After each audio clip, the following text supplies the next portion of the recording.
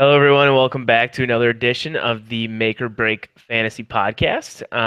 Sam, it looks like is back this week. Will be joining us. How's it Hello. going Oh, it's going. after your hiatus? Yeah. All Had right. to take Well, a mental fantasy break. yeah, it's pretty tolling. I know. But yeah, so we have Sam, Anthony, myself, Phil, and we'll be going through some of the rankings so far to this point in the season, and really just getting a better in-depth look at kind of where everyone sits. I know we kind of have PPR in mind for these, but a lot of them really translate regardless of list. There might be some that'd be a little bit lower, a little bit higher, but just want to get through some of the top of the rankings, and this will kind of help you guys out for next week when trade deadlines start coming around. You're going to you're going to really have to make your lineups the best for that playoff push and ultimately championship. So we're going to start with running backs. Sam, actually went through and did kind of his top 24, and we're just going to go through chunk by chunk and break it down. All right. So I guess rounding up the back end, we'll start with 24. I'll put Isaiah Crowell. I think he's going to have a good rest of the season. I mean, not anything crazy, but I think he's going to be a consistent flex spot, maybe running RB2 if you're desperate.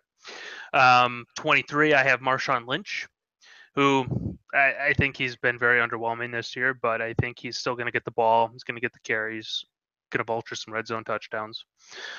22, a guy who I'd like to see a little higher is Doug Martin. He started off coming back off the suspension really hot, but I mean, the offense as a whole is not looking good in Tampa. Um, I expect his numbers to go up from where they have been, but I mean, at this point, he's definitely on the very back end. And then Amir Dula, I think he's a little bit underrated. I like where the Lions are going. He's getting a lot of touches. He's catching passes. I think he's going to have a good second or last couple games here before the fantasy playoffs. Yeah, I think those four guys that you just listed are all relatively low ceiling guys, but also don't have the bottomless pit of a floor. They're gonna have the touches and the volume to be semi productive, to having very relevant days on most weeks, and definitely help you if you're more wide receiver heavy. Yeah, I think the one that I don't know if the one that kind of I guess I have just a little bit of a question on is Amir Abdullah. I mean, they do have what looks to be a relatively easy schedule down the stretch, but I could definitely see that Bears game being challenging for them. I mean, I think they take the lead and he could do some clock killing, but it just seems like so far to this in this season that Matthew Stafford has been his short passing has kind of been the run game because they haven't been able to run the ball consistently. So I don't know. I mean, he's definitely in the 20s. I mean, I would probably if I were making the list, I'd probably put Kenyon Drake there. But, I think Abdullah is probably safe there, and then Martin I think has the potential to jump up this list. But, right now where they're at, it just doesn't seem like they're using him that much. Word. And then I guess going next year, next chunk of four, number 20, I have Joe Mixon. I think he's a very good player. The Bengals are just horrible. Um, any running back's going to struggle with Andy Dalton not looking like he's ever played football before. I mean, the guy is throwing the ball away on 4th and 20 when they're down, a touchdown. I mean, he's getting an intentional grounding when they're last week when he just I don't know what he's doing. But I think Mixon, he has the potential to be great. If the Bengals figure it out on offense, he's going to get the ball a lot. His touches have just been increasing, so I like him. But again, his workload and the offense he's on makes it challenging for me. Number 19, Tevin Coleman. Um, Freeman's backup. I mean, he's out with a concussion. I don't know how long he's going to be out for, so Coleman's going to step into a main role. Even with the two of them splitting, he's still going to catch a lot of passes and score points. I mean, I'm not a big fan, but he's still going to put up the numbers, so I can't really argue with it. He's valuable, definitely going forward, especially with Freeman struggling as much as he is. Number 18, AP. I don't know why the Cardinals are giving this guy 35 carries a game, but for some reason they are. He looks great some weeks if he can get it going. I don't know. He's really strange to me that he's not able to rip off solid games consistently, but he's going to get the ball a lot, and they love him over there. So I'd start him with confidence in the amount of workload he's going to get. And then number 17, I would say, is DeMarco Murray. He's coming off a great week. He's been questionable quite often this season in terms of his production. But I think with a healthy Mariota, he's going to be in for some big games. They move the ball really well with him being healthy. So I like DeMarco Murray going forward. Yeah, my only real comment on this group of four is with Tevin Coleman. This is Freeman's second concussion of the season. So it's likely that he will need to miss at least 1 week. Who knows how that's going to go moving forward as well with the concussion protocol, especially seeing as teams are coming under scrutiny with the way that, they've been handling, or some teams, I should say, not all teams, not many teams, just, some teams. So with that reinforced emphasis, it might be, multiple weeks with Freeman. And so Coleman, I could see definitely being, a little bit higher on the list, but otherwise I think that group is pretty accurate. Yeah, I like the spot. I actually like the spot for Coleman. I think he's definitely going to have obviously weekly value for, people who have him just in general, but, like Anthony said, he definitely is going to be stepping into a primary role. As I've said all season long, he is easily the most important handcuff in all of fantasy. He is the one guy that you can confidently say will step into the role of starting back and immediately be productive. I mean, you saw it last week. He's an explosive player. Even as a backup, he's been nothing short of spectacular in his small sample size.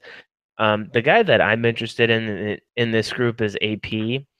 He's been fairly predictable. He's one of those guys that, in tough matchups, he's terrible. In easy matchups when they're playing terrible teams, he's been really good. So it's kind of almost easy to predict when he's going to have those huge games where you can start him, and not really question it. And it's pretty easy to predict when you can bench him. I mean, I was just actually looking at the schedule coming up for Arizona, and you have Houston, good matchup. Jacksonville, bench him. The Rams, I'd probably say bench him, just because I would imagine they're going to be trailing points. Tennessee, you're probably starting him. Washington, tougher matchup, but you would probably still plug him in. And then the Giants in your fantasy championship, if you made it there with AP, congratulations. If I mean, I don't know if he's your RB2, I hope your flex is a really solid running back too. But overall, I think he's just pretty predictable, and I think Stanton's looked pretty good to where, I mean, they're still stacking the box, but I don't think AP is like the guy. Obviously, he's not the guy he used to be, but he's also a guy who's going to have a really high workload. I mean, the thing with him too, you're talking about Drew Stanton, who's all he's got to do is hit a couple of big plays. They've got the weapons on the outside that if he hits a couple in each game, it's going to open some running lanes for AP. So it's definitely an interesting guy to keep an eye on. Yeah. All right. So moving on here for number 16, I have Alfred Morris. Now, the Cowboys took a lot of scrutiny last week for abandoning what works for them. They're a ground pound team. They like to run the football with Zeke, and for some reason they thought Alfred Morris couldn't move the football effectively. I think they've realized that Dak can't win them games on his own. So I expect them to give Morris the ball more. I think he's still the back to own in Dallas, even though there's some some question on it. I think this next week is going to be really telling. If he does well, he's going to keep the role. If he's struggling, I think there's going to be, they'll probably switch up the backfield, just because in Dallas they like to panic a lot. But I still think he's definitely the back zone, and he's valuable in his own right now. Number 15, Jay Ajayi. Now, a lot of people probably have him higher, but I am not sold on the Eagles running game. The Eagles are a pass-first offense. They love Carson Wentz. He's going to throw the ball a ton. Ajayi is going to get the ball, but I don't know. I'm just very concerned about the volume. I mean, he probably wouldn't even have had – he might have had 10 touches in his first game had they not been blowing – I don't know who they were playing out, but they scored a ton of points, and he got the ball in garbage time. I think he's a good player on a team that loves to pass the ball. So I think he's got a lot of potential to move up the rankings, but right now I'm a conservative 15 with him. Number 14, Carlos Hyde. I am not a fan of him. I can't argue with his value. He puts up numbers, but I think from a consistency standpoint, it's a question mark for me. You never know what's going to go on, who's going to get the ball over there, whether it's Breda or him. But I think he's a good value where he is now. He's going to put up numbers. Number 13, who I'm a little higher on than most people, I think Lamar Miller. I am loving what he is doing. Last year, he struggled a ton. But this year, he's really been turning it around, and it hasn't been with Watson. He's not just with him. I think that helped him early in the season, but this last week, I mean, he showed that he can carry the team as well. He can put up good numbers, and I would start him with confidence going forward until he starts to slow down. Yeah, looking at that group, I mean, the Cowboys, that's going to be a very interesting game this upcoming weekend. Rod Smith seemed to get quite a bit of work in that game on Sunday. And with Tyron Smith being out, you don't know how that's going to affect the rest of the line.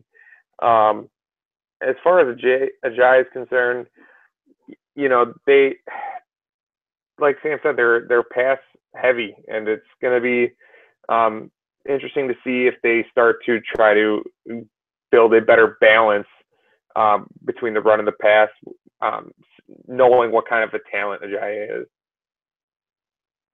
Yeah, I guess my thing with Ajayi is that I think he's going to be a 14 to 16 touch a game guy. I don't think he's ever going to really dominate carries and scratch out 28 touches in a game.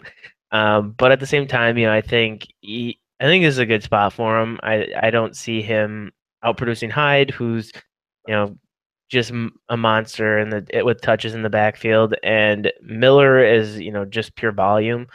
So to me, I think this is a good spot for him. I like Ajayi. I just don't think in a crowded backfield he's going to be a guy who's going to have that many monster games unless he's scoring touchdowns. Morris is the interesting one for me. Or were you going to say something? Oh, no. Morris is the interesting one for me here. I actually think, last week's game was 100%, on their line. Tyron Smith being out was a huge deal. I mean, their left tackle was a joke. 6 sacks in a game, and it didn't even look like they could have literally put like one of those blocking dummies there, and it would have been more effective because he would have actually had to run around it. I mean, it was that bad. But I was really impressed. Not to mention the holds. That guy had like 6 hold penalties too. Seriously. And I think he even had a hold where he still gave up a sack. It was like it was unbelievable. But I think Morris ran really well in the second half. He was the only one of the running backs to really pick up chunk yardage. I thought Smith did a nice job here, but clearly they trust Alfred Morris more in pass protection. I think that's kind of where the roles got a little muddy. Normally you'd assume that Smith would kind of step into that passing downs role, but I actually thought Morris did a really nice job in the game just overall. I mean, they went away from the run too early, in my opinion, but I think they correct that. Maybe not this week. I think they're going to be chasing points. but moving forward, I actually think Morris is, has a good chance to be closer to the 12 than the 16, but I think this is a good spot for him.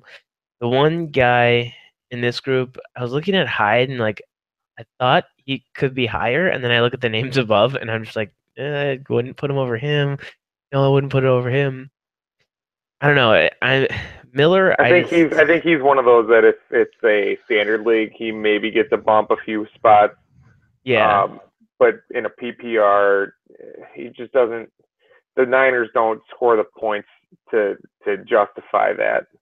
Value-wise, on a weekly basis, I think at the end of the season you'll see that Hyde was probably more consistent than Howard, but still a guy that you want to. Obviously, you'd still want to own Howard instead of Hyde.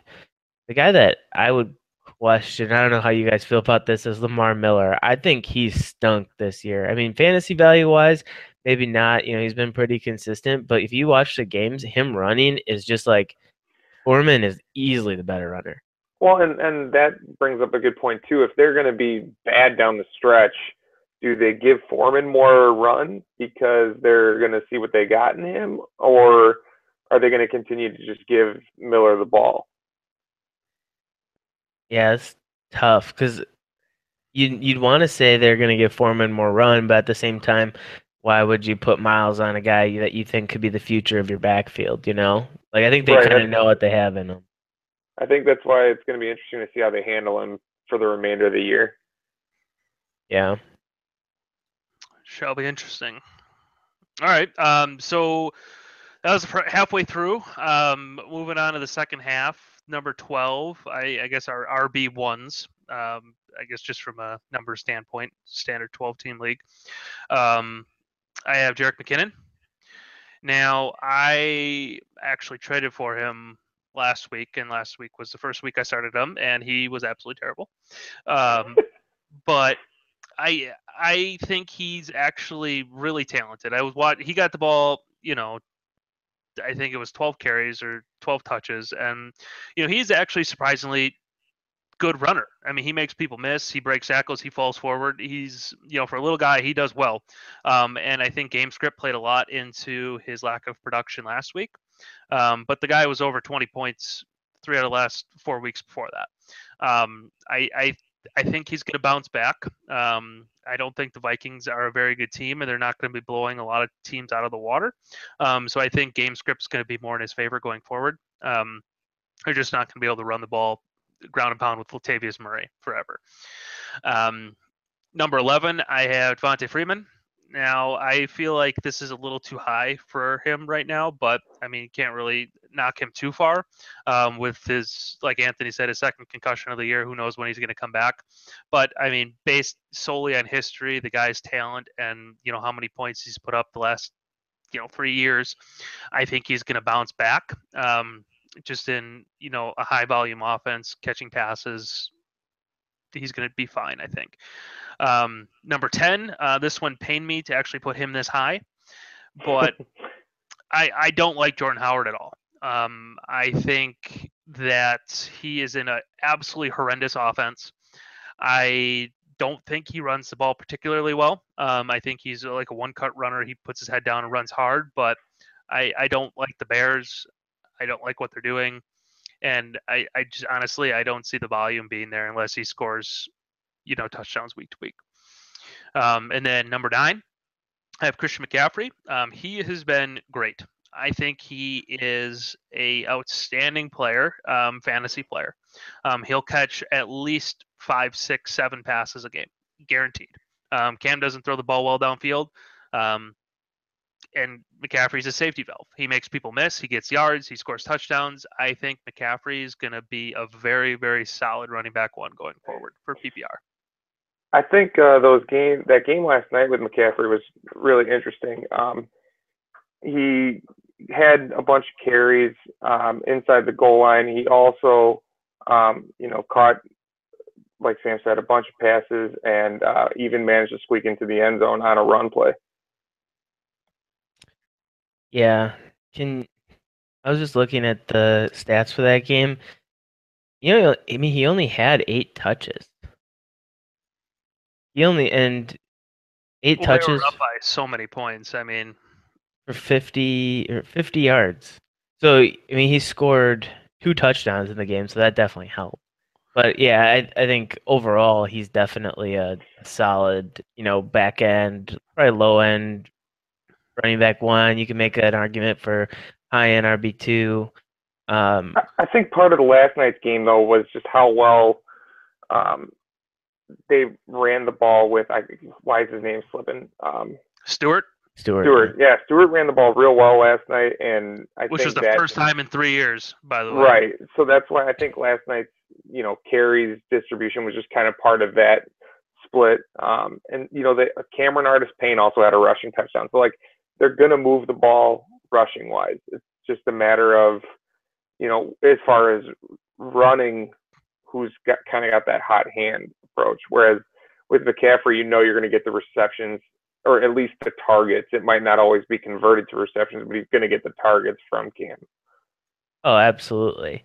My thing, is more so you look at the receptions. He has 57 catches on the year. Antonio Brown has 60. I mean, exactly. that's staggering. I mean, in PPR, he is just absolutely unbelievable because they understand Cam's limitations, and I He's been think targeted 79 times. it's unbelievable. I mean, they basically drafted a slot receiver. In But Darren Sproles' heyday, did he even have that many targets out of the backfield? I don't know. Yeah, that's a good question. I don't know. I'll look it up.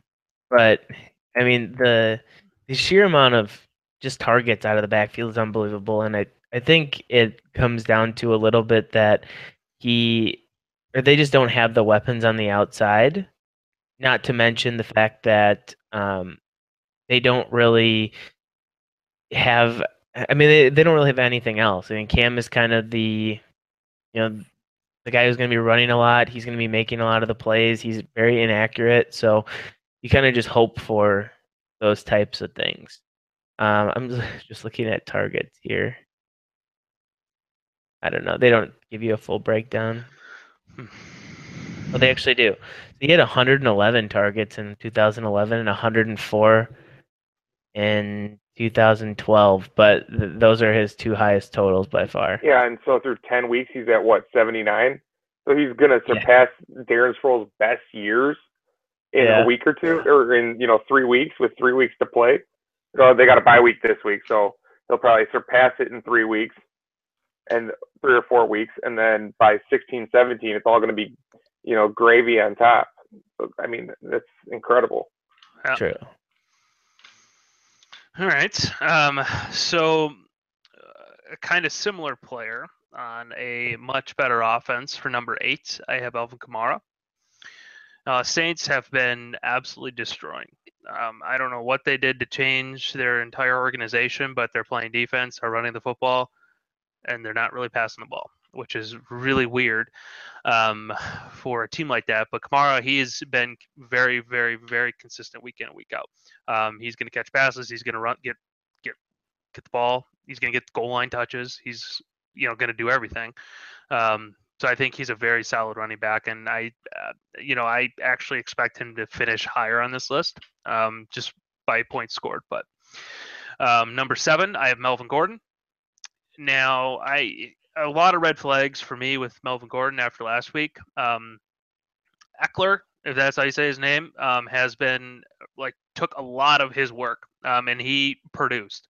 Melvin Gordon's, I never have thought that he's been the best talent, just a strictly volume guy. And if someone's going to challenge him for talent-wise in that backfield, I think he's going to lose a lot of touches. However, Eckler did fumble the ball in a very crucial situation, so I think that's going to cut into his chances of getting playing time, but I think he's going to earn time back from Gordon. But I still think there's going to be a lot of volume there for Melvin. It's just, again, the offense isn't that great, and his pass catching is what saved him, saved a lot of weeks for him in the past. And I just don't see the volume as much to put him in like a top 3 or 4 conversation anymore. Number 6, I have Kareem Hunt. Now, this one's interesting for me. I love Kareem Hunt. I think he's an extremely talented player. And the Chiefs really, really underutilize him. I think that they would be much better in a traditional offense where they actually run normal plays. But for some reason, Andy Reid loves to run, trick play after trick play and try to get tricky with defenses and score in a weird, complicated situation. And that's really hurt Kareem Hunt's production. I mean, I don't think he's had a touchdown since week 3. And, I understand he's, on he has a good chance to be rookie of the year, and he's going to get a ton of yards, but I have seen his volume slowly decrease over the course of the season. But I do expect that to pick up from the last couple of weeks. I imagine after their bye week, they're going to figure out a way to get him more involved, just because he's so talented and he breaks so many tackles. He's just getting hit in the backfield because of their stupid play calling. Number 5, LeSean McCoy. I think he's had 2 terrible weeks, but he's still featured back in an offense that's going to be trying and scraping and doing everything they can to make it into the playoffs. And I think that's going to bode well for McCoy. They're going to have to lean on him. They've been trying to lean on Tyrod too much the last 2 weeks, and it's been horrible. So I expect McCoy to have a bounce back few weeks here. They got some easy matchups coming up. I like him at number 5. So my comments on that group, the Saints, they've been really good really early in games as of late, putting them in very positive game scripts. It'll be interesting to see if they don't block a punt for a touchdown in one of these upcoming weeks and jump out to a 14-0 lead 3 minutes into the game, if that kind of changes their game script at all. I'm not going to dock either of their running backs for that, because they can just, you give them the carries and they keep doing what they're doing with them. Why change it? So it could change, it could not change, but just something to keep an eye on. If their matchup gets a little bit tougher, what's going to happen with that offense. And then Shady McCoy, obviously, he's a great. A little bit, Anthony. I just want to respond to what your concerns about the Saints. I think that's actually game script will hurt Ingram more than it's going to hurt Kamara. I think if they get put behind, they're going to pass the ball more, and for some reason they love Kamara out of the backfield more. As a Breeze owner, it seems like every time he throws a pass, it's down at the 1 yard line, and they put in Ingram for a touchdown. So, I mean, that's not going to change, I don't think, regardless of game script. So, I mean, I don't necessarily think it'll hurt either one of them. I'm just saying it's something to kind of be weary of if you're a Saints running back owner. I don't really know what the Saints schedule is like, but I know playing in the NFC South, they should have good games, not necessarily good defenses coming up. So that could, impact the way the game is called. And the other thing with Melvin Gordon, I was reading today that he's still dealing with turf toe, so that could be part of why Eichler is getting more carries. Again, I hope you own him if you own Gordon, because turf toe can linger for a while. So, yeah, I think one of the interesting ones in this group is definitely Hunt. Every game in which he doesn't touch the ball over 20 times, you feel like they're going to lose or something's wrong. I mean, every time he's had, I think there was a number. It was like 20 plus touches. I think they have 1 loss in those games. So he feels small sample size, to be fair. Yeah, but he feels like sometimes they just completely go away from the run, and then Andy Reid is apologizing after the game for abandoning the run. It's like, learn your lesson. But I don't know. I feel like they could use him out of the backfield a little bit more in the passing game, just because they have someone in the middle of the field that can pull coverage. They have Tyreek Hill that can just run up the sidelines, and 2 guys are with him. So I feel like he could definitely do more on that end. Melvin Gordon is definitely a guy who I would be way more concerned with if Eckler hadn't fumbled. If Eckler hadn't fumbled at the end of that game, I could see him taking, almost stepping into a Derrick Henry type role. Not that they're the similar player by any stretch, but I think the amount of touches would have been, almost similar, just because I think Eckler has a little bit more explosiveness. Taking nothing away from Melvin Gordon, I mean, he's been productive, but a player who averages under 4 yards per carry and puts up crazy fantasy numbers just doesn't seem to make sense. Um, Kamara is the one that I think in this group has the biggest ability to go up. I don't think he'll go down just because of how the Saints have utilized their running backs. But as you said, I mean, I was just looking at the matchups, and really, there's only maybe one or two matchups that I'd even be worried about. That's at the Rams in Week 12, and then they have Carolina in Week 13. I think any tough matchup for the Saints bodes well for Drew Brees, and I think it bodes well for Mark Ingram. I'm kind of on the opposite side where I think Kamara is okay between the tackles, but where he's really good is dump off side of the backfield, kind of that change of pace guy. And if they're increasing their snaps, and Mark Ingram still plays 60 to 65%, that's just I think it's gonna bode well for him, because if you look, he had in PPR a 31-point game this week, and he didn't catch a single pass. So he's definitely going to be a pass catcher and has been in the past. I think that just expands his role a little bit more. But I mean, not taking anything away from Kamara, I think he still has his game. Okay, so moving on to our top four, I have Leonard Fournette. I think he, out of these top four, has the biggest possibility to fall down. He started off the season so well. He was an absolute animal, more than anybody who drafted him could have hoped for. And then the last few weeks have been weird. He missed the game because he was hurt. Had their bye week. He didn't show up for team pictures. I mean, you got to think, what's going on? I mean, is his head getting too big or what? I don't know. To not show up for team pictures, but come on. I think the Jags are the Jags. They have historically been an awful, awful team. Their defense has been absolutely dominant. I don't see that changing anytime soon. But to get beat by, or to give up several touchdowns to the Chargers is a little weird, but I don't know how well the Jags are going to be up and running the ball in every game the rest of the way. I think he's going to be still the feature back, but who knows what's going to happen if they're going to be into the passing situation. He's not their pass catcher. So number 3, I have Mark Ingram. I mean, it's hard to argue with the production over the last several weeks. The Saints have been absolutely dominant, and it doesn't look like it's going to change anytime soon. I just feel like, Mark Ingram is a really, really good running back, but for some reason, Sean Payton doesn't agree with most people on that assessment. He likes to go away from what works, hence the AP signing, hence Kamara's uptick in touches when Mark Ingram's been overproducing and doing everything exactly as he should. But I still think the volume's going to be there for Ingram. He runs great. The Saints are on a tear. I think he's going to finish in the top 3 the rest of the season. Number 2, Todd Gurley.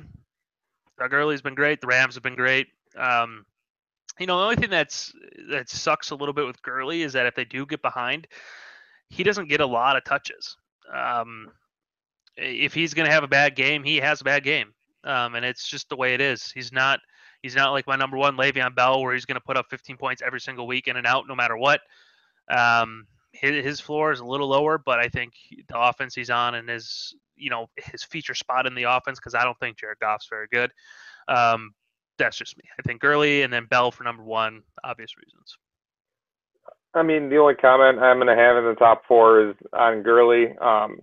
As an owner of his, there's only one game this season where he either did not break 100 yards combined or score a touchdown. So you're looking at double-digit points every week. So that's really all I got to say. I've already made my comment on the Saints, and what I feel as far as their situation, and Le'Veon Bell is just the undisputed top fantasy back in football.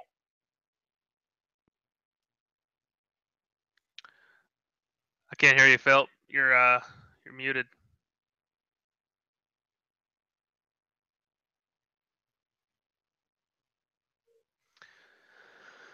Well, it looks like we lost Phil for a minute here. Yeah, he's still muted, I think.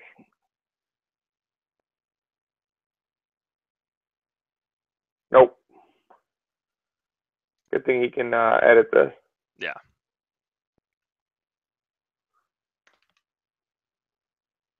Hello? There it is. Oh, weird. I had to mute myself on here and unmute. This is gonna be extremely annoying because these are the YouTube videos super hard to cut or super pain in the ass to cut. But yeah, we need to have a 10-second pause just so it's easy to cut because otherwise it takes me forever to cut it. All right. So all I was gonna say on this section was that I feel like Ingram is probably my best call of the season. I was probably the biggest proponent to buy low on him. My worst call in the running backs was probably C.J. Anderson. Just to throw that one out there, I said buy low, and now you can buy really, really low. And he is a cupcake matchup the rest of the way. So I would still say if you can get him for nothing, if you can trade, Cooper someone. Kupp. Hey, guys putting up points. I mean, you had him on your team last week. We have visual proof. No, I So, I mean, I don't know. To me, this group is kind of undisputed. Fournette is kind of the one that you could see tumbling down, and I think Hunt's the one that's most likely to take his spot up there, unless McCoy gets back on track. But outside of that, this group is pretty undisputed. Next one we'll jump to is tight ends. This one should be pretty quick, but I think a lot of the names outside of the top 4 or 5 are going to be pretty debatable. First one, number 12 is Cameron Brate. I think in Tampa Bay's offense, once Winston comes back, you're definitely going to see an uptick for him. He's probably taken the biggest hit outside of Evans on his suspension since Winston has been out. That being said, I still think he's a reliable target. You're still probably going to have to start him on a weekly basis, and you're not dropping him. But until Winston's back, I'm not overly confident in him as a top 4, top 5 guy. Clay is one that came back last week. Definitely a slow game to come back to. It's going to be interesting to see how him and Calvin Benjamin exist on the same field. But I still think he's going to expand his role as the weeks go by. Delaney Walker, number 10, he's injured again. He got lit up in the end zone last week, and it wasn't pretty. He was rolling around the ground. But it just doesn't seem like with the amount of talented wide receivers that Tennessee has, he really has carved out that big of a role in the offense. Like in the past, they had a couple really good or a couple okay wide receivers. Now they have really talented guys on the outside. Don't see him as being, a lock as a top tight end. And then 9 is Hunter Henry. Every game that LA wins, they get Hunter Henry involved a lot. And every game that they lose, it seems like he either has no catches or ran 4 routes. So I think Hunter Henry is a guy that you're starting in good matchups and you're looking to stream him bad. But again, not a guy you want to see floating around on your waiver wire if you had him on your team. Yeah, I mean, the only one on there that I think will move up significantly is Charles Clay. I mean, he's just based on history. I think he'll probably finish, maybe around the 7 range. Just like the way he started the season, I don't see why it would go down. I mean, he's got good hands. I mean, he was the only person besides LeSean McCoy that could catch the ball reliably in the first 7 games of the season. So I think he's going to slowly get back into the role where he was and move up on the list. You can buy low on him. I would get Charles Clay. I think the only one that you have to worry about kind of falling out of that group is Cameron Brate. I mean, Tampa Bay's just been so inconsistent. It's hard to say what's going to happen, when Jameis comes back. I'm not in love with that offense, the consistency or the high flying power of it. Oh, trust me, when I was putting this list together, it was just a group of terrible, terrible options. Because I could easily see Julius Thomas jump up into that 12, 11, 10 range. He's got 2 touchdowns in back-to-back weeks. I don't know. All he needs is like 20 points, and he's even with half of them. So right. Well, exactly. It doesn't take a ton of points to jump into the top 12 at tight end. Seriously. So number 8, I have Jared Cook. He's been very involved in the Raiders' offense. On all the teams he's been with prior, it seems like he's never been the top option. He's had those big games, but he hasn't really kept consistent in between. And I feel like this is the first year he's at least kind of doing that. So you're able to at least plug him into your lineup pretty consistently. And that's why I figured, top 8, I think that's a safe play. I think the guys in front of him might have a little bit more consistency, but I think he probably has one of the highest ceilings on anybody outside the top 5. Number 7 is Jack Doyle. I think you could make an argument for Cook at 7, Doyle at 8, but I think Doyle definitely belongs inside the top 8. Brissett loves him. He is easily their most popular target in the middle of the field, and probably the second most popular target on the offense. Some weeks even the most popular. So Brissett's not a guy that's going to sling the ball over the field most weeks, and I think he's the most comfortable just dumping the ball off to Doyle. Number 6, Greg Olsen, coming back off injury. Obviously, this is a looking forward type of ranking, but I think coming back off of injury, losing Kelvin Benjamin, this really is a huge boost to his value, and I think that actually helps that offense immensely. I think he could really have a huge second half, and if he's sitting on waivers or if someone has an extra tight end and they don't really need him and you can get him cheap, I would definitely pay up to get him. The last one in this group is Evan Ingram. He's been spectacular this year. Really talented rookie. Talent-wise, he could be probably even closer to the top of this list. I just don't really I don't really trust Eli that much. He is the type of player where he's going to work the middle of the field. He can work the slot. He can be on the end of the line, do a little blocking. Definitely has the talent to be up a little higher. I just trust some of the offenses ahead of, Evan Ingram's ranking a little bit more than I trust him. I guess my only concern with this group of players is where's Jimmy Graham fall for you? I feel like he's kind of excluded from this list.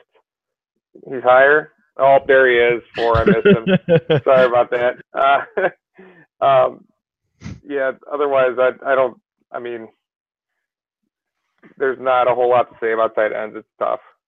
Yeah, I really like Evan Ingram. I think he is going to be a really good talent the next few years to come. I just think the Giants have completely given up. I don't know why they're acting like they should be, in the Super Bowl this year, and they're pouting and not trying in games. But I think down the road he's going to be really, really good. He's a very good player, and he's talented, and I like him a lot. But I think with the Giants' woes, you have to drop him down a little bit, at least outside the top 4.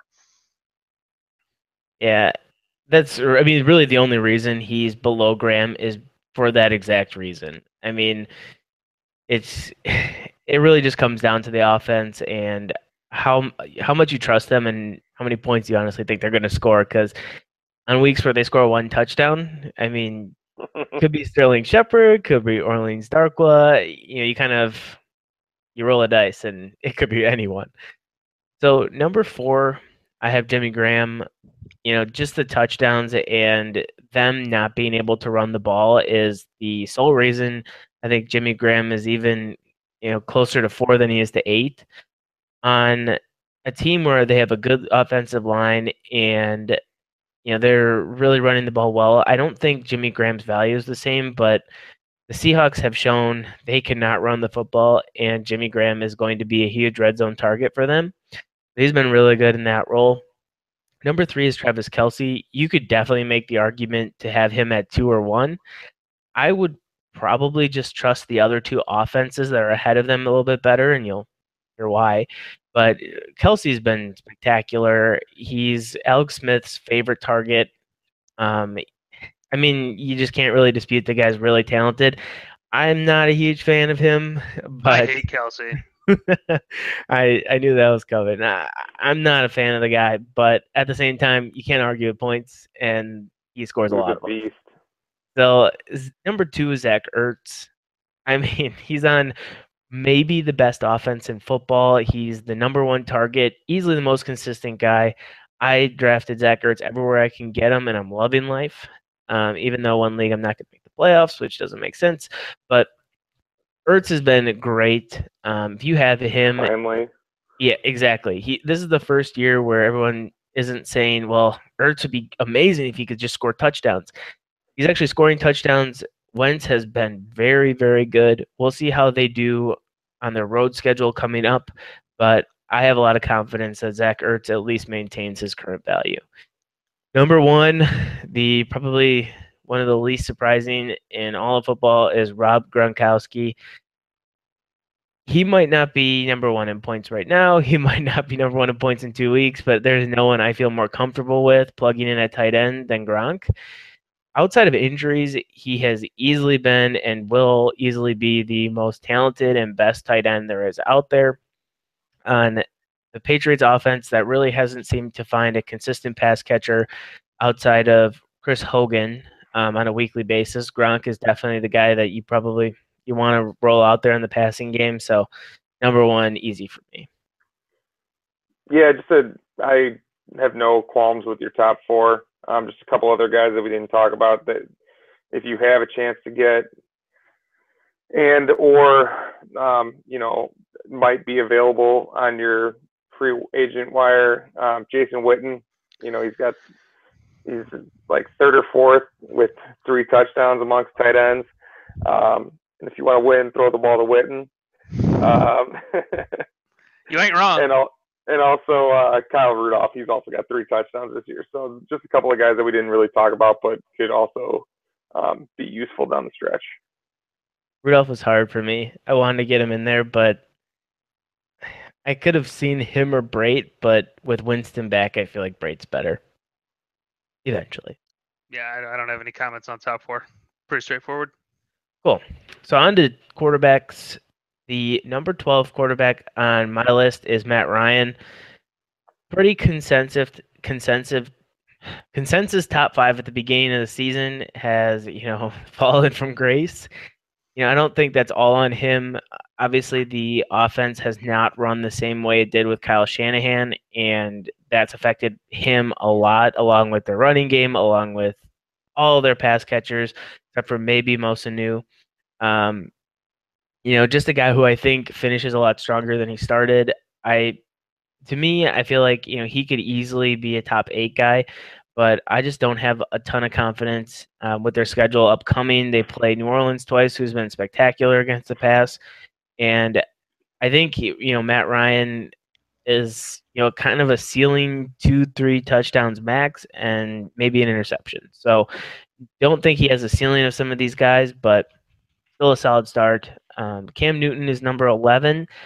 I think as an NFL quarterback, Cam Newton is not very good, but for fantasy reasons, I think, being that he has a lot of rushing potential, he, just kind of sticks in that top 12 range. Kirk Cousins is number 10 for me. I think his biggest appeal is the fact that their defense isn't great, but they're okay. They can hang in games, and he's going to throw continuously, and they can't run the football. So I think Cousins, with his upcoming schedule, does all right. I just don't think he's going to be as consistent as you hope. Number 9 is Rivers, and the reason Rivers is so high for me as opposed to a lot of people who have him in this 14, 16, 18 range is because they have a dream schedule coming up. I mean, if you look at LA's schedule upcoming, it is amazing. They have just a terrible good matchup after good matchup, and I think he really has a good floor in those games, and I also think that, if he can play each week, I mean, barring the concussion this week, you're really looking at a solid start every week. The only thing for me, I would replace Matt Ryan with Derek Carr. I think Derek Carr's just been a little more consistent outside of getting hurt, and Atlanta's just been a nightmare of underwhelming production. I think Jared Goff belongs in the top 12. I think LA's shown that they have a high-powered offense. I know they got a little bit tougher of a schedule, but they're going to score points, I think, and he's a big reason why. He's playing well. He's making it hard to just, pack the box, and the way that they have a new energy in that offense is just some of the things they were doing with, Robert Woods, moving him around, throwing, a fake end around backside screen for a touchdown, like just very creative play calling, and I think that's going to help him as well. I definitely debated Jared Goff in here, and I will give you the exact reason of why I did not put him in my top 12 is because I don't think he finishes as a top 12 quarterback. I don't even know if he finishes top 15 because he has exploited the worst or the best matchups in all of fantasy. You're not wrong. You're not wrong. I mean, you look at the only tough matchups he's had this year, really, Seattle and Jacksonville. Those are the only two teams that haven't been god awful against the pass, and he has 7-11. He hasn't even combined for 20 points. So yeah, it's fair. It's just hard when a guy throws what. But Phillip Rivers, even against good matchups, doesn't throw a ton of touchdowns. I mean, that's. He put up what 20 or 18 against Jacksonville, so I'll take it. Yeah, good, not great. Yeah, we'll take it. So number 8 is Marcus Mariota, another guy who has a lot of rushing potentials, which keeps his floor high. I think with all the guys that they have now on the outside to help out in the passing game, it's a kid in a candy store. He can just throw the ball whatever direction he wants. It doesn't necessarily help you out from a fantasy standpoint when it comes to their wide receivers. I think Corey Davis is probably the highest ceiling guy moving forward, but Marcus Mariota is just really consistent, and he does have a lot of good matchups upcoming. Number 7 is Stafford. I'm not as high on Stafford as others are. I just think he's really consistent when it comes to, the mid to short passing game. They have a lot of playmakers that are good in, short space. So he's the type of guy that can throw a 5-yard pass and turn into a 60-yard touchdown. I'm not saying that he's going to have a great second half, but I just don't see a way in which he has a bad second half. So I definitely see him inside the top 8. Probably, and I would see him closer to 5 than 10. Number 6 is Alex Smith. I'm hedging my bets a little bit on what he did more so in the early first half than the second part of that because he definitely fell off a little bit. I just feel like in that offense, with how Andy Reid gets creative and they do move away from the running game, I think he definitely has the potential to really, stay consistently in that top 6 range. He could easily jump, Drew Brees. He could probably jump Dak Prescott if they still, struggled to block. But, still a consistent guy at the top where you're just starting him every week and forgetting about it. Number 5 is Drew Brees. I'm definitely betting on some of the tough matchups upcoming where he's going to have to throw the ball a little bit more. They do have a lot of home games. I didn't actually count how many, but I think they have a few home games coming up, which will be good for him, that they're going to be able to not only move the football with the run game, but I think moving into the red zone, they're actually going to get some more opportunities. I can't imagine Michael Thomas stays out of the end zone much longer, and I just feel like their offense is going to have to, at some point, throw a little bit more than they are. Yeah, no qualms with any of those. I agree with all of them. Yes. Cool. All right, so number 4 is Dak. Tough to keep him outside of the, top 3, top 4, top 5. But I think, really what holds me back with him has been their offensive line. I'm not overly impressed with the way they blocked this year, and I'm also not overly impressed with the way that Dez has played. I think how Dak goes is how Dez goes in the passing game, and I mean Dez hasn't really been over 100 yards at all. So I think Dak's where his value really lies is how good of a runner he is, not just on designed runs, but getting out of the pocket, moving and picking up chunk yardage in that way. And I think that they're actually going to see a lot more defenses dropping back to where he's going to have more of that, 5 to 8 yard running room than he would with Zeke in the game. Number 3 is Russell Wilson. Always been a second half player. I think he definitely, uses his legs more than most of the quarterbacks, if not all of them on this list. Really smart passer, except for when he throws the deep ball. I think he definitely is one of those guys who has maybe the highest ceiling on this list. He can easily throw for 400 yards. He can easily throw for 4 or 5 touchdowns, especially in games where he only needs 22, 24 passes when they throw the ball deep. I think, Wilson's the type of guy that keeps the defense up to stop him from running, but also opens up the passing game for himself. Number 2 is Wentz. He's been too good to keep out of the top 2. I know a lot of people have him at 1. I know some people have him closer to 5. I think he still keeps up the pace. Maybe not quite as good as the first half, but I definitely think he is going to be solid down the run. I see him really, relying a lot on Ertz. I think the running game is going to get better to open up some things. And I also think that Alshon gets a little bit better in the second half. So I would watch out for him. Number 1, Tom Brady. I mean, there's no quarterback that's been more efficient on his passing this year. He is easily the highest rated passer, and you saw what he did to Denver last week. I mean, they had the running game, they had the passing game.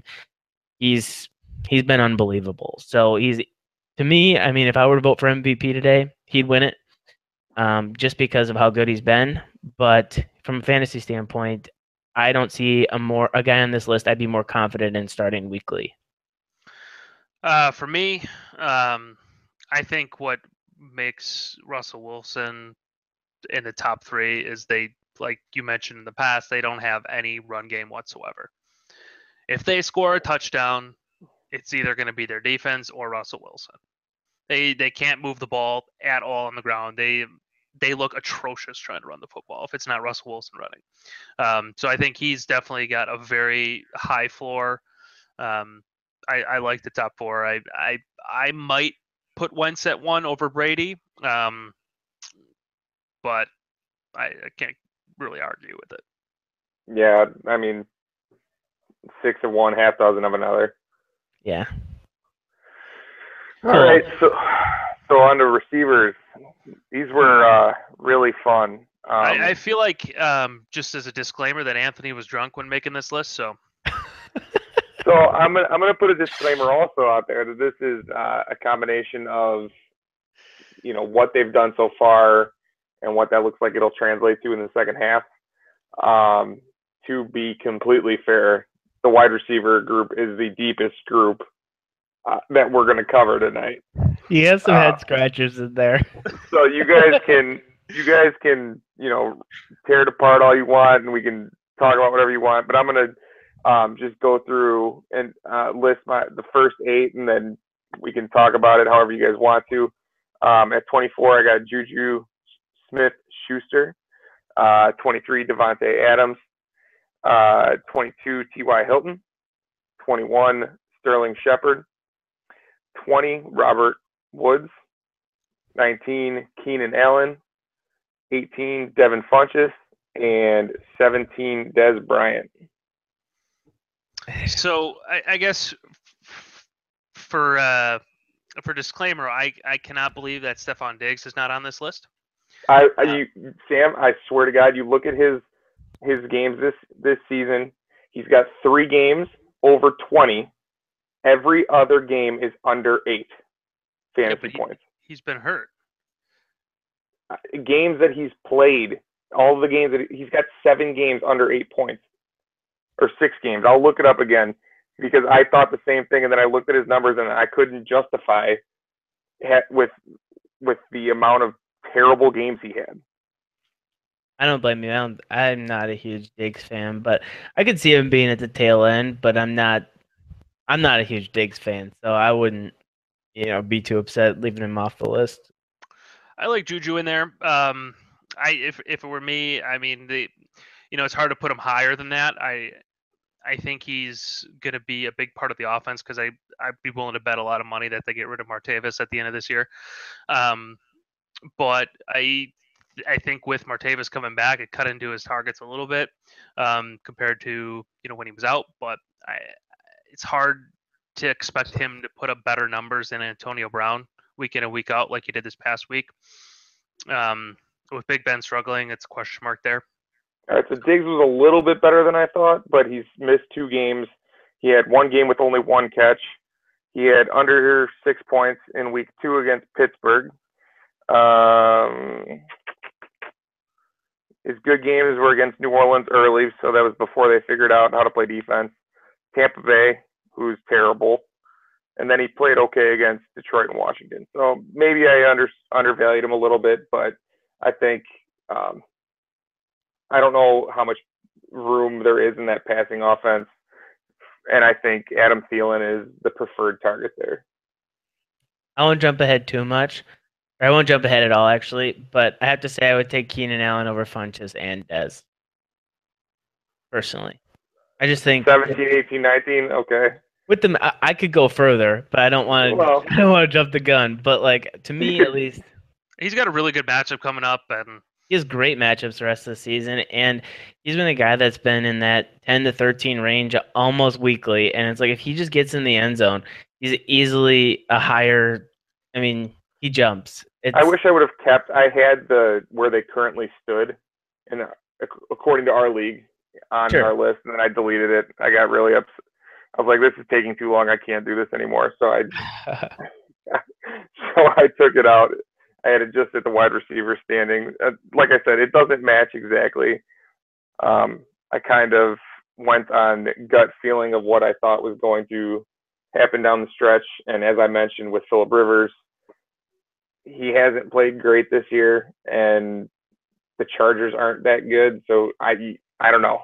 The receivers very deep too. You could easily make an argument for a lot of these guys in that teens to low 20s range in any order. Oh yeah. So except for Fitz, I would put him down at like 20. We're not there yet. He's the okay. You're right. Any other comments on the first 8? Nope. Go right ahead. All right. 16, I got Demaryius Thomas. 15, I got Michael Crabtree. 14, I got Alshon Jeffrey. 13, I got Mike Evans. 12, got Tyreek Hill. 11, I got Jarvis Landry. 10, I got Larry Fitzgerald. 9, Adam Thielen. And 8, Golden Tate. I mean, the NFL gave Mike Evans another bye week. He's going to be fresh coming up in the second half. Putting him at 13 is blasphemy. Why? Mike Evans is so good at football, it's ridiculous. He is good at football, but I'm looking also at the numbers being put up by the guys that I have in front of him, too. You like Julio Jones? I can't get on board with Thielen. I can't get on board with Thielen. I like Thielen. He's a target monster. I don't know. I think he should be like 15, 16. Again, top 10 just feels too high. I think Mike Evans is a top 5 wide receiver easily. Oh yeah, going forward. I would probably just so you know, Adam Thielen is 3rd in our league in fantasy points amongst receivers. Yeah, and Chris Hogan was number 1 at one point too. I mean, we're also now 10 weeks into the season, Phil. We weren't at week 3 when Chris Hogan had one good week. Well, I mean, he's been under 10 points 4 games though. Thielen has. I don't have him at top 5. Mike Evans right now. I really hope they make the switch to Teddy Bridgewater, so then their whole team sucks. Yeah, I mean, Mike Evans is currently 20th in wide receivers. He's also had 2 buys. There's 1 bye week left. That's it. He's had 2 buys. Okay. Okay. I Sorry, think he's Mike stupid. Evans, based on history and how good Sorry, he is, he's gonna. he's dumb and likes to blindside defensive backs at the sideline. Yeah, I thought it was a good suspension. Trust me. He's just so Okay. talented to be that low on the list, in my opinion. Well, Other than that, I think I like Golden Tate up there.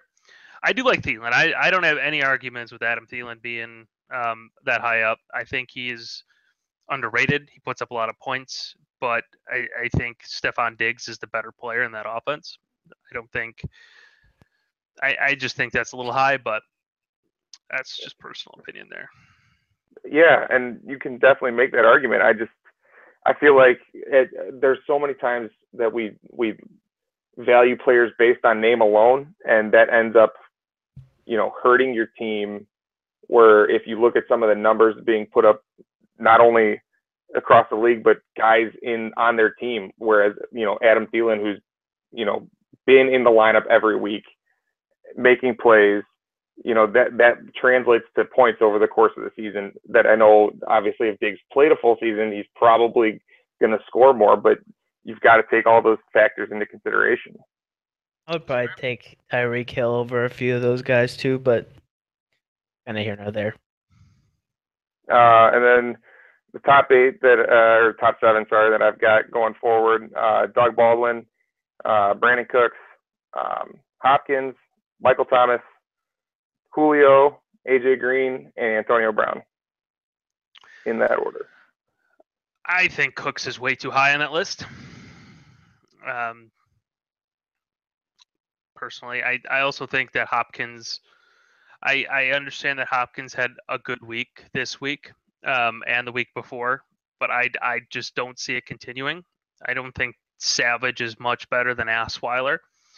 I think he knows who his best player is, and he does. Similar to another Texas duo from the past, where you just start throwing it his way because he's that good. And Matt Schaub syndrome. Yeah, exactly. I think that's what you're going to see with DeAndre Hopkins down the stretch. I think what's going to end up happening is everyone's going to be like, I think he's going to consistently be top 5 until really in the end of the playoffs. And then they play Jacksonville, Pittsburgh, back to back. Right. It's going to be like all the fantasy owners that held on to him for that stretch, and he carried you to the playoffs and carried you to, whatever round you make it to. And then probably carries you to the quarters and the semis, and then nosedive drags you down like an anchor. I think Julio Jones should fall a little bit on that list. I think Baldwin, he has historically had a great second half. I think Baldwin's better than Cooks, and I think Baldwin's going to be better than Hopkins the rest of the season. You got to look at the top people. You wouldn't take Baldwin over Brandon Cooks? I would take Baldwin over Cooks. I wouldn't take Baldwin over Julio. I wouldn't take Baldwin over Hopkins either. I wouldn't take him over Hopkins. I would. Targets. Well, many targets. You're right. Okay, fine. I would move Baldwin up 1 to 6. I would move Julio down. Hold on. So you're telling me that Mike Evans, who's 20th in fantasy points right now, is too talented to not be in the top 10, but Julio Jones, who might be the most talented receiver in football, is not talented enough to be in the top 3. Are you kidding me? Okay, top 3 and top 10 are two completely different things, and I think Mike Evans is just as talented as Julio Jones. I don't think they're. I wouldn't say he's just as talented. They're both very, very talented, though. They're both talented, and Julio's got a better offense and a better quarterback. He does. So I think Julio's probably up there. Okay. I'm just saying, if you're gonna bash Mike Evans Mike Evans was 13th. 13th, Anthony. Look at the production. 13. Look at the production. You put the guy at 13. Look at the production. That's all I'm going to say. Fine. Maybe he's 13th overall right now, production-wise. He's 20th overall. 20th quarterback, and la. Anyway, okay. You know who I called? Michael Thomas is an amazing wide receiver. I think he is more valuable than Julio Jones right now. I would take him in a heartbeat over Julio. He is beyond all the expectations that would put on him. He's making catches in traffic. He's putting up numbers in games where they're running the ball 50 fucking times a game. He is a great wide receiver, and I would, if I had him, or if you don't have him, I would try to get him. Good luck. Ain't gonna happen. League, he can't Good get him in luck. our league, but if you can in any league, I would go for him. I think his numbers have been great so far, and they're gonna go up with touchdowns. I said it from the end of last year. He's going to be a great player, fantasy and in the NFL. As a Breeze owner, I hope you're right, because, man, it's painful to see it get stopped at the 2-yard line every single time. Yeah, but you should see these catches he's making to bail Breeze out if you're watching any of these games. The guy's an animal. Like, he's making double covered in traffic, leaping catches over people, and with ease. It's ridiculous. That's why you. Okay, Sam. I'll swap Julio and Mike Thomas for you. Does that make you happy? And put Cooks at like 24, will you? So how about you swap Cooks and Evans? I don't know. I don't know if I can do that. Can't do it. Anyway, yeah. I mean, I think what receivers have been a jumbled mess this year, from value wise, and it's really hard to rank them. Yeah. I don't know. It's hard. I think there's been an extraordinary lack of production overall. Oh yeah, easily the most debatable group. Oh, hands down the most debatable. I was sitting here and like after I was comfortable with 4, and then from 5 to 24, I was like, this sucks. You guys are the worst. Thanks for giving me this group of jive turkeys. You're welcome. Great. Well, let's move on to some storylines quickly. Just a few brief ones. The first one is the Cowboys' offensive struggles. I know we talked about it a little bit, but to me personally, I'm not overly worried about Dak. I'm not overly worried about Morris. I'm definitely not owning Darren McFadden. And the only one I really am worried about, I think, is Dez. You know, he hasn't been spectacular any week this year. And to me, like you had it on your list, I mean, he's not a wide receiver 1. He's not really a high-end wide receiver 2. I mean, what do you guys think about the Cowboys offense? I think you are insane not to be worried about Alfred Morris. He literally had one drive the entire game where he ripped off 2 decent runs. Without their left tackle, though. I mean, I understand. I'm saving comment for one more week of post-Zeke offense before I make a judgment. I don't know what's going to happen. It's a big question mark. And Morris has the opportunity to step into the shoes. He just needs to do, or they need to give him a chance to do it, I think. But who knows if they will.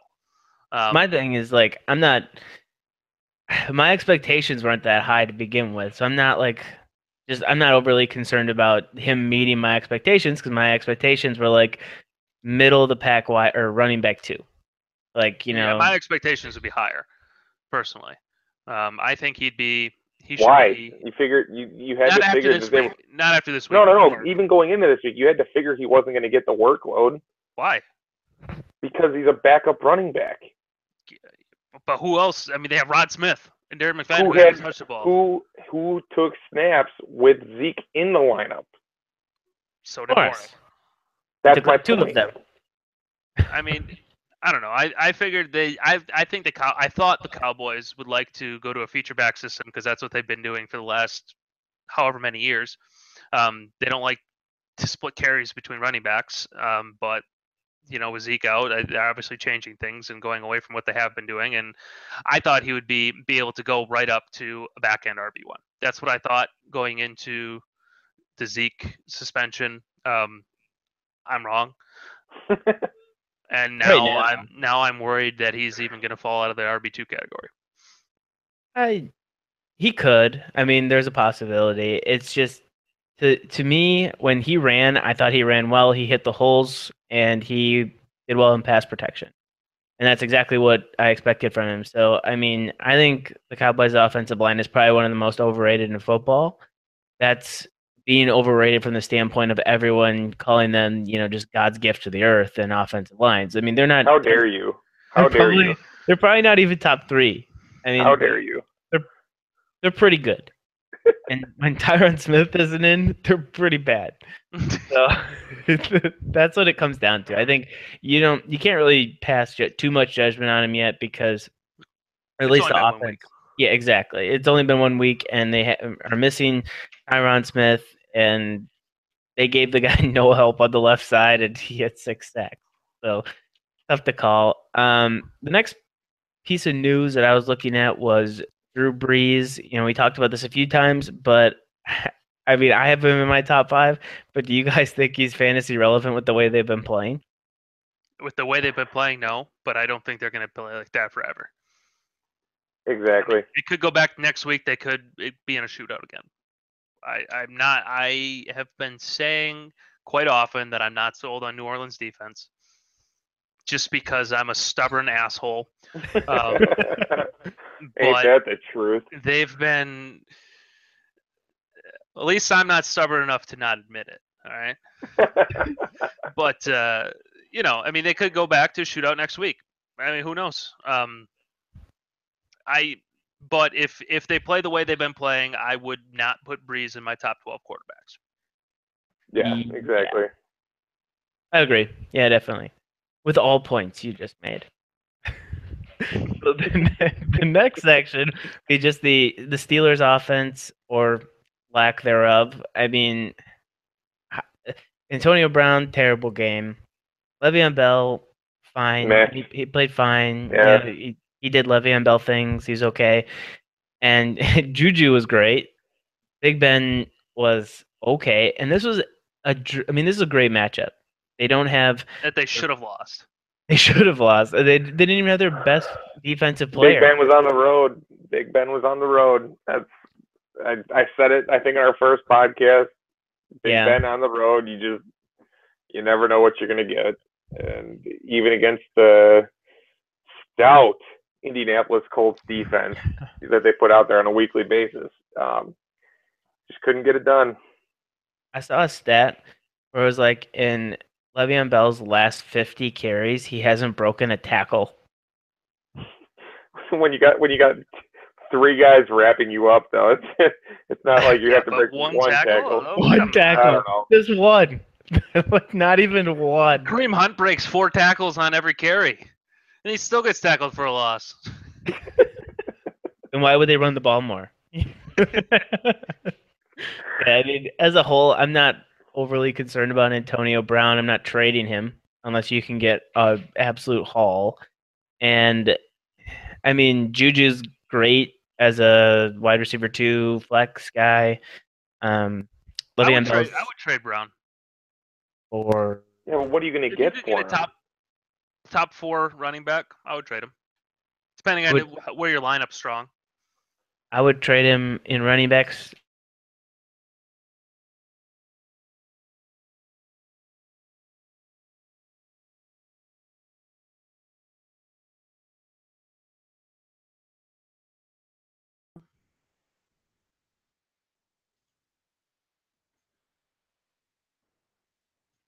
But sorry, I got disconnected there. Oh, I was just saying that if I was going to trade Brown, I would probably only want the 2 guys I would probably target would be Bell and Gurley. I would take Ingram. I would take Ingram too, but I would want like something in addition. And you're not going to get an owner to do that. That just wouldn't make any sense. Depends on the rosters, but yeah. Bell or Gurley plus. Who's got that? He's saying Ingram plus. Ingram plus? I meant like a bench Brown. Receiver. Like a Bell or Gurley plus Corey Davis. What? You think Brown's more valuable than Bell or Gurley? Than Gurley, yeah. I don't. I think Gurley's more valuable. I don't. I mean, volume-wise, it makes it hard. I don't know. Well, the thing is, like, you look down that list that we just talked about. Crowell's been pretty good. I mean, Martin is going to be serviceable on weeks. I mean, there's a better chance that you have a fill-in running back. Well, I guess that's not necessarily true because there have It's gonna wide be receivers been spread it's out. gonna be tough to to have to give up one of the top running back. Like, I mean, obviously you need a haul to trade Antonio Brown, but I Yeah. think you're not going to be able to get a top guy plus something I guess from if you're the owner. getting, I don't think so. You would need to target like one of like that 5 to 10 running back range, and then a mid tier RB1 or wide receiver 1, maybe high end 2 to get to entice somebody to do that. anything I think below Ingram, you'd have to include something. That's what I'm saying. Yeah, below. I think Ingram, your best bet is to go at that 4, 5, 6, 7, 8 range for running backs, and then get something else with it. Yeah, but no Brown owner is gonna trade for anything less than Ingram and a wide receiver too, like a solid guy. I disagree wholeheartedly. I think I guarantee you, I've posted this poll numerous times. Ingram or Kamara, whatever you want, however you want to say it, rest of the season PPR. And I will tell you, it's almost a 50-50 split on people saying Kamara or Ingram, Kamara or Ingram, and no one ever gets on the Ingram train.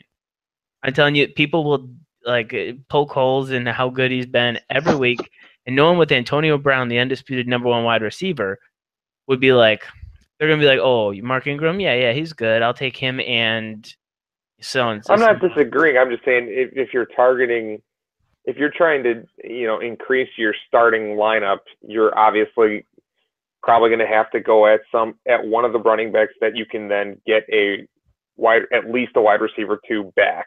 Oh yeah. And at Bell and Gurley, I don't see those owners being like, yeah, let me give you the top 2 running back and then give you more for AB. I just don't see it.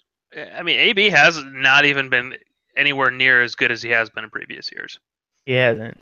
I mean, he used to be over 20 points every single week. And this year, oh, sorry. Big Ben's got a lot to do with that. Yeah, no, I know. Well, that's not going to change, right? Yeah. Big Ben's not going to change throughout the end of the year. And he's been over 20 points 4 games. His target percentage is down like 8% too since Juju started to play. So yeah, that's why. I mean, Antonio Brown's the number 1 wide receiver, but I don't think the number 1 wide receiver is this. I bet you it's the same value as the 4th or 5th best running back. I mean, it depends where you're looking for points, but I mean, Gurley's been much more consistent. Bell has too. Ingram has from this point on. I mean, personally, if I had to pick one or the other, I would take Gurley, Bell, Ingram, Fournette, and then I would take Brown. I would probably take Brown before Fournette just because he hasn't. Like, I mean, it's hard to hold an injury and a suspension against him, but he stunk last week. That's fair. It's tough. I mean, top 3. So did Brown. Brown stunk last week too. But so the last just storyline I wanted to go over, and then we'll go over some very quick tweets, was just the Broncos. They have an amazing schedule coming up. Amazing schedule. I saw that too. Put it how you said it to me. The cupcake schedule, right? They got a cupcake schedule. Absolutely cupcake. Doesn't make a difference when you're a cupcake yourself. That was your response. But against teams like Cincinnati, Oakland, Miami, the Jets, Indianapolis, and then you have Washington. How many of those games do you honestly think they get blown out? 1? Maybe Oakland? I mean, McKenzie or whatever his name is going to drop at least 1 punt, and that's going to lead to at least a touchdown. Assweiler's going to throw 2 or 3 picks every game. How many drop punts, muffed punts do you have to have before somebody replaces you? He's at 5 this season. 5. Fairly a lot.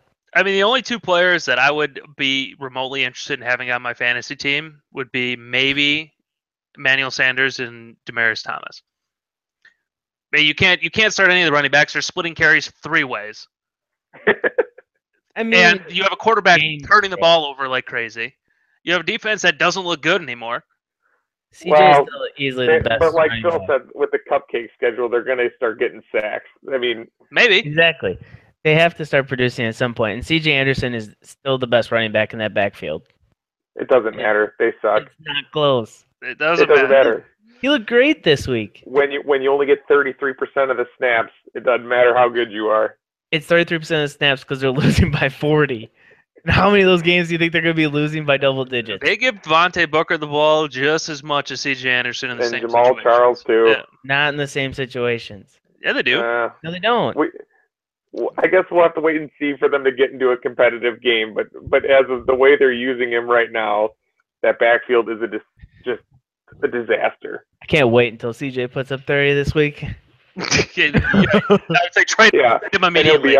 and he'll be on your bench because you will not start him. I will. You're right. I probably won't. Yeah, put your money where your mouth is, Phil. Start the guy. Is Vontez Perfect suspended? Well, if he isn't, he'll probably get thrown out by the second quarter anyways. Oh, that guy's an idiot. Oh, God. Okay. Well, let's move on to some tweets. I have a few questions that I've been answering throughout the day, but we'll stick to just some of the more recent ones. First question here is from Mike Andrews. Hooper versus Seattle or Mercedes Lewis versus the Browns? Oh, yikes. Do you have an option C on the waiver wire? No, I think these are two good options. Two good options? Oh, Seattle's defense has gotten real beat up. They're not very good against I mean, tight end. for that reason alone, I would probably start Hooper. Has Lewis done anything since the London game? Did they play the Giants that game? Is he even on a team? Mercedes Lewis had his 3-touchdown game in London. I think it was against the Giants. I think. But it was. They're terrible. Okay. Hooper. Yeah, right. So yeah, okay. Hooper. But I want to. Okay, so you think Eric Ebron's pretty terrible, right? You wouldn't start him on most weeks. I would never Fair? start Would that be fair? I would never start that person again. Yeah. Scored a touchdown against the Browns. Nope. It's automatic. No, he didn't. Yes, he did. It's automatic. If your tight end plays the Browns, if your tight end plays the Giants, you start them because they're probably going to score. I don't know. I would probably say Hooper, but I think it's really close. Mercedes Lewis has a total of 30 points in 1, 2, 3, 4, 5, 6, 7 weeks since his big game. Just saying. Ugh. You got the tight ends past like number 5 or 6. You just got to play the matchup, and I think Hooper has a matchup against Seattle. Yeah, I mean, really, you are praying. That's what it is. If you flip a coin. I played Garrett Selleck last week at FanDuel, and he was like 5 for 60 and a touchdown. I mean, it was like such a good matchup against the Giants. You just throw the guy in there and hope. All right. Yeah. I think we're consensus on Hooper, but that's your only option apparently. All right. So then the next one here is Russell Wilson or Carson Wentz this week. Jeez, you got both. Trade one. Yeah. Well, yeah. I mean, like, talk about, luxury problems, but yeah, you cannot bench Carson Wentz. Yeah, but Wilson's so good too. It's tough. I know. I was looking at this and I was like, oh, like I don't even who would I even go with? I'm looking at the schedule. Got Dallas.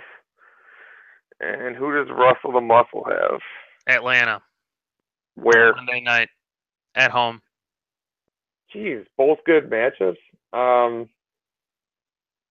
Wait. Yeah. I think I'm gonna take Wentz at Dallas just because they're coming off a loss. And Atlanta's defense looked reasonable for the first time in a long time. I would go Wentz too.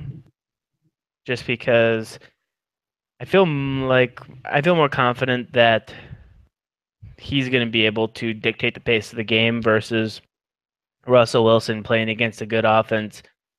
I don't think is going to be able to dictate the game as much, and I also think that Atlanta's defense is much better than the Cowboys right now. I'll take the opposite just to be different.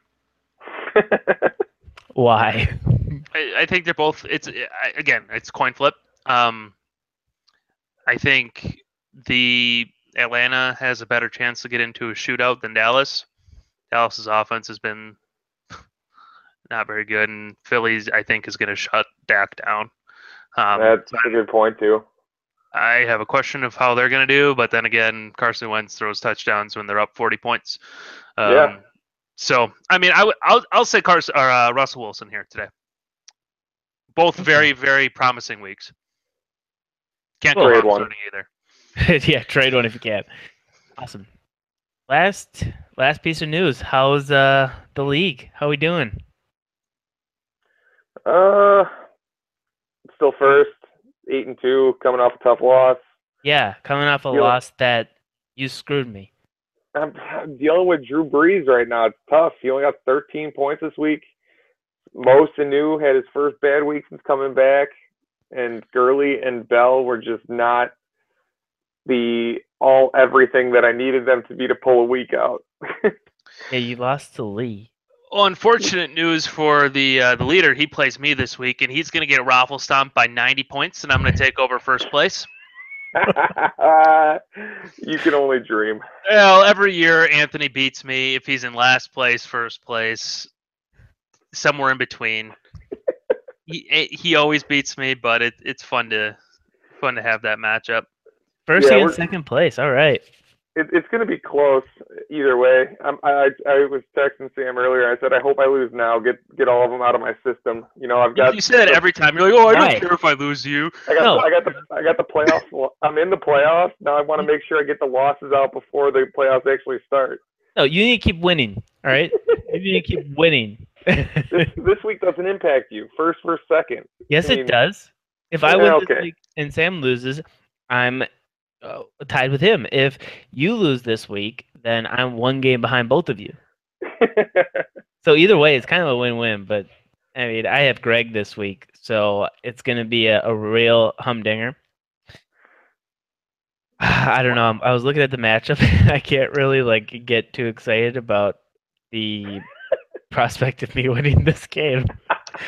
I also traded my entire team last week. Yeah, I saw that. Literally 7 out of 9 starters are different. From second place team, that's probably something I would never recommend doing, but I did it. And my team's better. I think. I hope that I hope what you did to make your team better really did make it better, because I am going to try and put an absolute beating on you this week.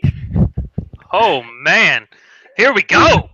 I think your team is significantly better than it was before. No, I have a tight end now and a quarterback. Yeah, you were starting Andy Dalton or Eli, and your tight end was Dixon, who's coming off a 0-point performance. Yes, but I downgraded Hunt for McKinnon, who let me down. I traded T.Y. Hilton, for Keenan Allen, basically, which was good. Don't worry about it. I looked at his numbers. His numbers are pathetic this year in all but 3 games. Hilton? Yeah. Hilton, he's the type of player that's going to win you a fantasy Super Bowl. Yeah. He's going to score 3 points a game, and you just got to scrape by and win, and then he's going to score 40 points in the week you need him to. Not this pull week. something out of his ass. Not any of the weeks upcoming. Do you see their schedule? Oh. No, but see, that's why he's going to, because you don't expect it. That's why I dropped Andrew Luck before he even came back. I even knew he was on IR. I was looking at his schedule and it kept going. I'm like, okay, all right, I'll hold on to him. And then got to the point where I'm just like, even if he does come back, I don't want to start him in any of these matchups anyways. Like, it was so bad. I mean, I'm trying to look it up here. It's brutal. He not starting? Oh, they have a bye this week. My team did not pan out the way I wanted it to this year. Tennessee, Jacksonville, Buffalo, Denver, Baltimore. Yeah, not great. Yeah, I mean, draft. Anything else? Pay for you. No, I think that does wrap it up today. We are on social media. You will hear it. You'll see us. If you have any questions, shoot them over to makeorbreakfantasy@gmail.com. Otherwise, follow us on Twitter, YouTube, Facebook, all of the above. Peace out. Like and subscribe.